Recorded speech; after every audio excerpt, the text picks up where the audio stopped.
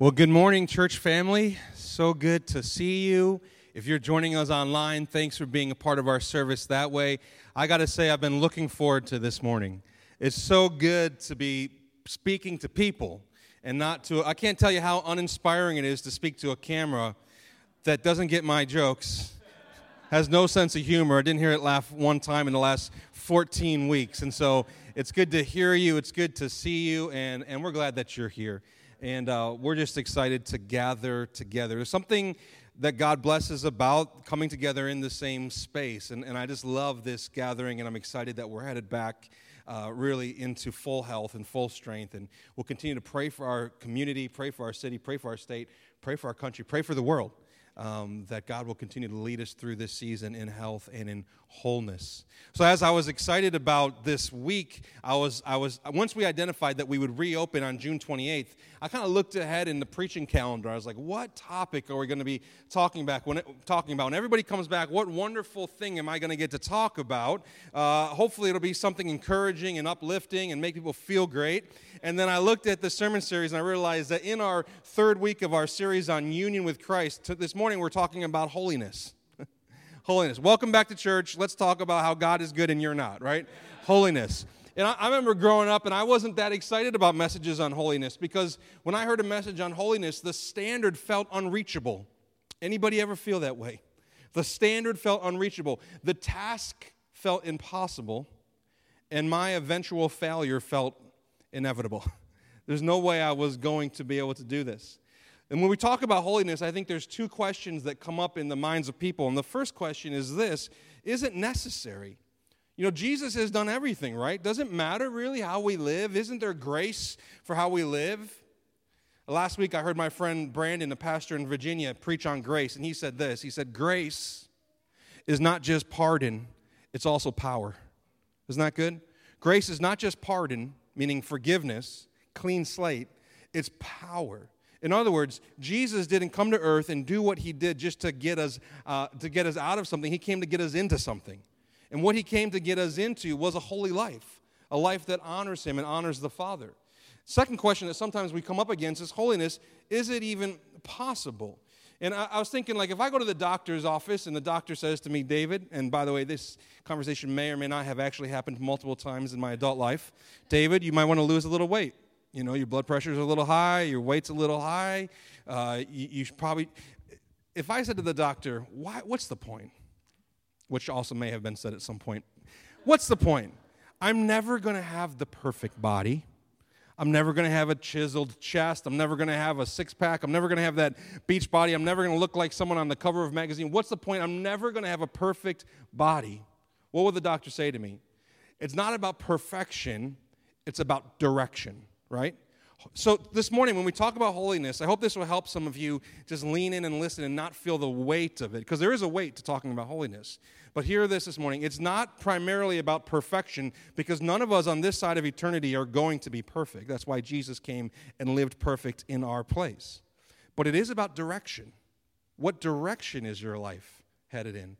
And is the direction that your life is headed in a one that honors God and brings you into greater and greater holiness? So our main idea this morning is this simple truth that union with Christ is the only way to be holy. There's no shortcut. There's no other way. You can try. You can be as good as you can, and we'll talk about that later. But union with Christ, the believer united with Christ, being in Christ, it's the only hope that any of us in this room have, whether we're children or adults, for holiness. And we're going to look at this text that Paul writes to the church in Ephesus. I'm reading to you from Ephesians chapter 1, verses 3 through 10. Paul writes these words. He said, "Blessed be the God and the Father of our Lord Jesus Christ, who has blessed us," look at this phrase, "blessed us in Christ." Union, right? He's blessed us in Christ with every spiritual blessing in the heavenly places. Every blessing God wants to give to you is given to you because you're united with Christ. Verse 4, "Even as he chose us in him before the foundation of the world," we were chosen in Christ before the foundation of the world, "that we should be holy and blameless before him." This is why God chose us, to be holy. "In love, he predestined us for adoption to himself as sons through Jesus Christ, according to the purpose of his will, to the praise of his glorious grace with which he has blessed us in the beloved. Again, there's the union with Christ, blessed in Jesus. In him we have the redemption through his blood, the forgiveness of our sins or trespasses according to the riches of his grace, which he lavished upon us. Isn't it good that God isn't stingy with his grace? He didn't just dribble his grace on you. He didn't just sprinkle. He lavished his grace upon us in all wisdom and insight, making known to us the mystery of his will, according to his purpose, which he set forth in Christ, as a plan for the fullness of time to unite all things in him, things in heaven and things on earth. So what we're going to do together in our time this morning is we're going to answer 3 questions about holiness. Number 1, what does it mean to be holy? Number 2, how do we try to be holy? And spoiler alert, come up short. And number 3, how can we actually be holy? So the first question is, what does it mean to be holy? I want us to look at a passage really briefly here from the book of Ezra. Ezra's in the Old Testament.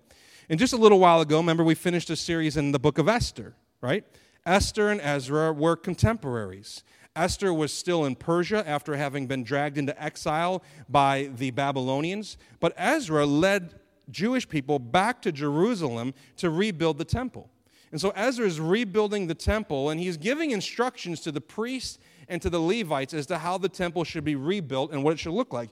And he says in chapter 8, verse 28, it says, I said to them, you are holy to the Lord. And then look at what I've highlighted. And the vessels are holy. That's odd. The vessels themselves are holy. What do we have here? Do we have very well-behaved forks? Very morally upright spoons? Are these vessels, are these bowls, are they just better behaved than the... No, that's not at all what it means. What does it mean? It means this. These vessels had been chosen and set apart for a very special purpose. These vessels were only to be used in the temple, only to be used for worship. These vessels were not to be brought home by the priest to have a meal in their own home, because these vessels were holy. They were set apart. And that's what it means to be holy. To be holy means to be set apart. To be set apart for God's purposes and God's plans. And that's why I think about it. When we say that God is holy, and he is, it's one of his attributes, and it's what all heaven sings about, holy, holy, holy, right? When we say that God is holy, we're not saying that God is better behaved than us, that he keeps the rules better than us, that he doesn't say the words we say sometimes when we lose our temper, right? We're not saying that, although those things are all true. What we're saying is that there is a otherness about God that makes him so otherly from anything we could possibly imagine, experience, or be, that he's holy because he's set apart. He's so otherly. There's a joke in the food world that if you can't describe what a meat tastes like, you just say it tastes like chicken, right?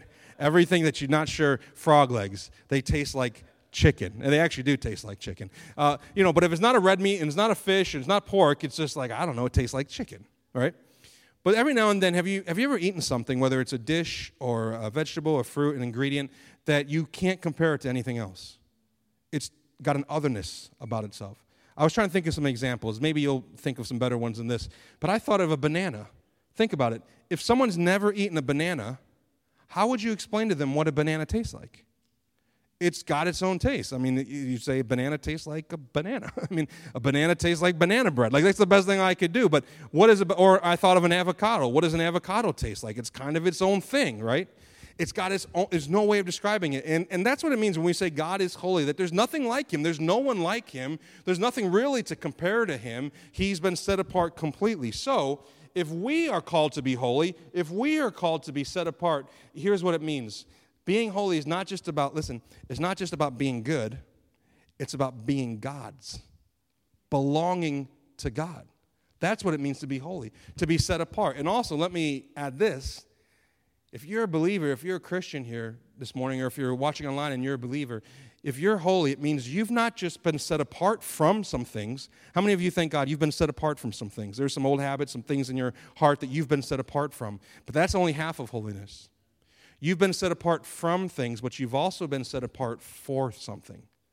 God didn't set you apart like china. You get your china on your wedding day, and you put it in your cabinet, and you never use it for 40 years of marriage, right? It just sits there.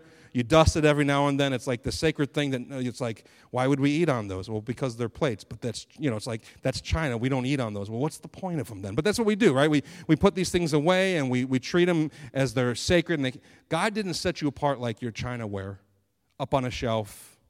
You're not just a trophy to God. You're a tool in his hand. And God has a purpose. He set us apart from things, and he has set us apart for some things. So if you're going to be a holy person, you're an individual who prays this prayer: God, let your will be done, not mine. God, let your kingdom come on earth as it is in heaven. Now, I'm not building my own kingdom. I'm set apart for God's kingdom. That's what it means to belong to him. By the way, quick application. Here's what it means for you. When you're wrestling through a question like, should I do this activity? Should I engage in this activity? Should I participate in this thing? Should I read this? Should I watch this? Instead of simply asking the question, is it right or is it wrong? If being holy means to be set apart, there's actually a better question to ask, and it's this: will this activity help me live a life that is set apart? Not just from something, but for something. Will investing hours of my time into watching this or reading this or doing this, does this actually help me be holy in the sense of set apart for God's purposes and plans? That's what it means to be holy, to be set apart. Our second question that we want to answer this morning is simply this: how do we try to be holy? And there's two things that humans have always done to try to be holy. They do their best, and when they mess up, the second thing they do is they feel their worst, right? So the first thing we try to do to be holy is we try doing our best. Our default mode as humans is to try really hard. And once you realize that Jesus has died for you and you want to follow him, you kind of commit yourself to doing the best you can and trying as hard as you can to be the best Christian you can. But how many of you have learned that if you try to do that in your own strength, it doesn't work? It's exhausting. You'll be miserable. There'll be no joy because doing our best isn't enough. When my oldest daughter was growing up, she enjoyed watching SpongeBob. And there's this one episode of SpongeBob called Best Day Ever. And he's intent on having his best day ever, but his day keeps getting interrupted. But then when he looks back at the end of the day, he's like, you know what? It was my best day ever. And then he runs around, he's singing Best Day Ever. He's running all over. There's like a whole song you can watch. And I was watching this and I was thinking, for a Christian, what would your best day ever look like? Your best day ever.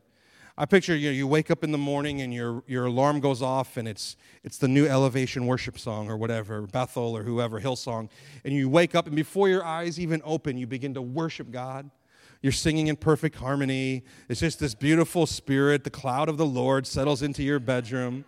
And then you get up and you go into the shower to get ready for the day. And as you're in the shower, God begins to break your heart for the nations. And you're weeping and you're in there and you're interceding and you're crying. And then you come downstairs and you make breakfast for your family. And even though none of them say thank you for making breakfast, you bless them and you pray over them on their way out the door. And then you get in your car and you drive to work or to school or wherever you're headed. And as people are rude to you in traffic and cutting you off and honking the horn at you, instead of doing what you normally do with your hand, you point your hand at them and you bless them and you pray over them and you ask for God's favor and protection to be on them. And then you get to work and you begin to share the gospel with all your coworkers, and at lunchtime you get up on the lunch table or the cafeteria table in your workspace and you preach the gospel, and 300 people come to know Jesus that day.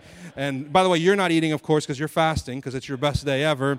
And then you drive home and you have a 4-hour devotional with your family, and it ends with just anointing oil being thrown all over the living room. Everybody's slain in the spirit, and then you fall asleep.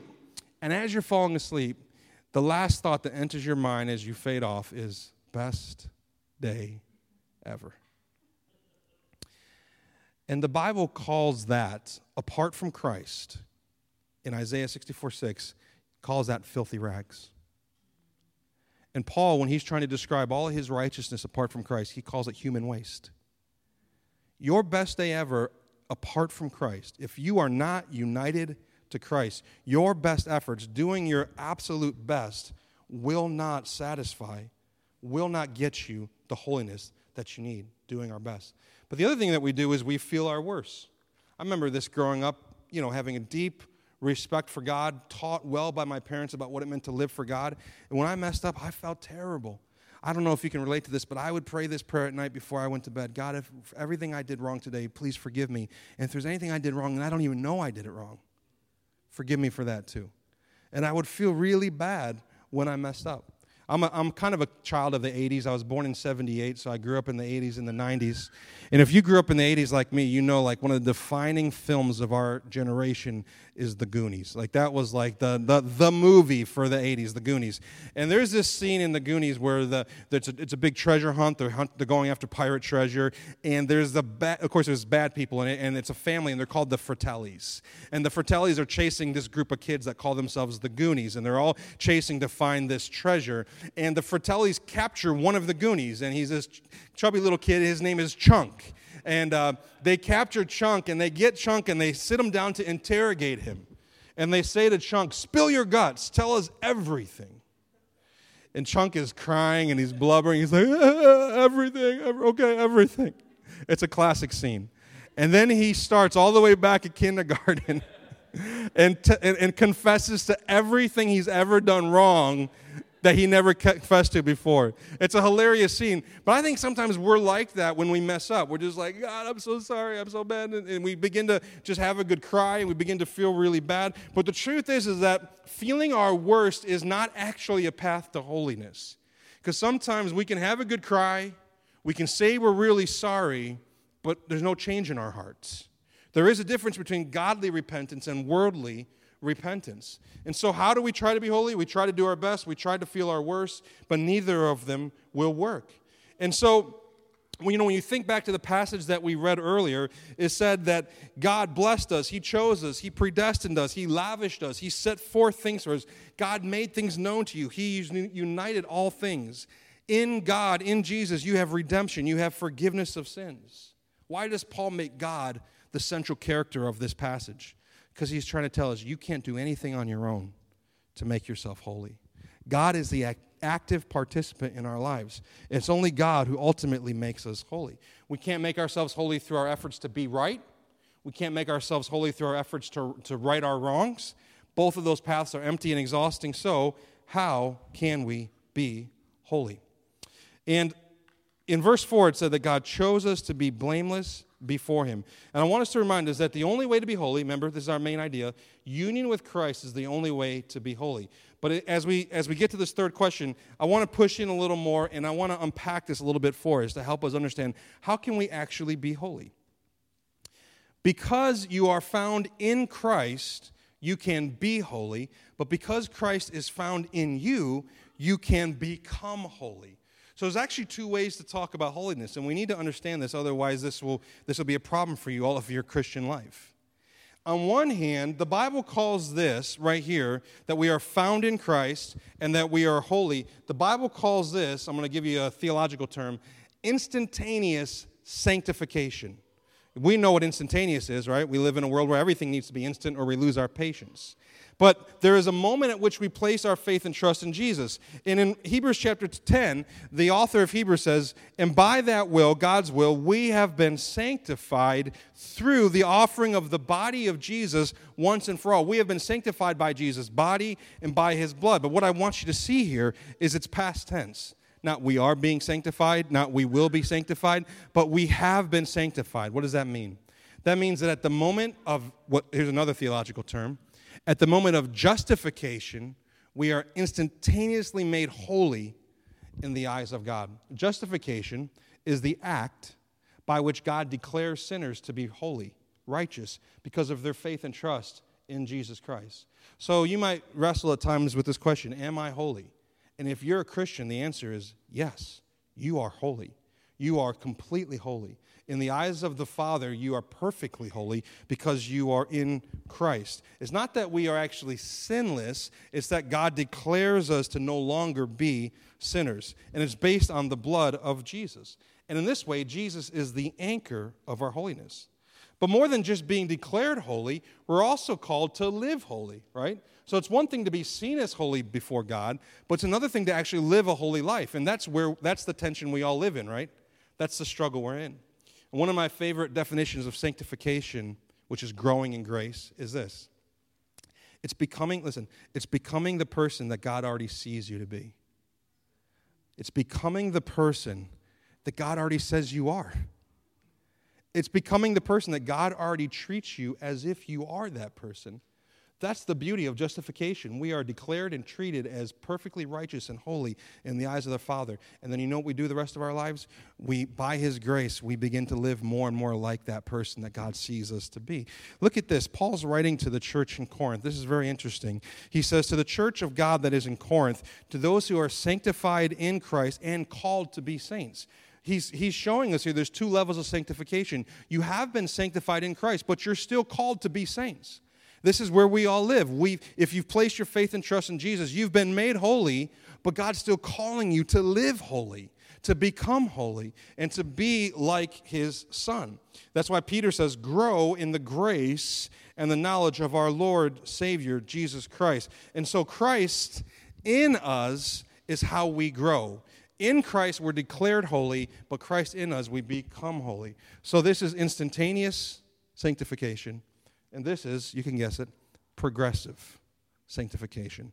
It's ongoing. So Jesus is not just the anchor of our holiness, but He is the engine of our holiness. Grace is not just pardon, it's also power.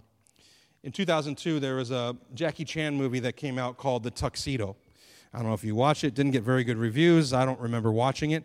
But in this movie, Jackie Chan plays a character, I think his name was Jimmy, and he's a lowly chauffeur who drives this famous, well-to-do man around. And his boss gets in an accident. And Jackie Chan's character has to go back to his house and get some of his stuff. And Jackie Chan grabs his tuxedo. And this is a magical tuxedo. And when he puts this tuxedo on, not only does he look like the man, not only does he look like he has the status of the man because of, look how sharp he is. Look how sharp, everybody looks good in a tuxedo. But this tuxedo gives him the power. And now he can do his fighting, Jackie Chan style fighting, because this magical tuxedo has given him the ability and the power to actually do those things. I was thinking about this movie and I thought, in a way, this is what it means to be in Christ. When you're in Christ, it changes the way you look before the Father. It changes your status. It changes the way you appear, but it's more than that.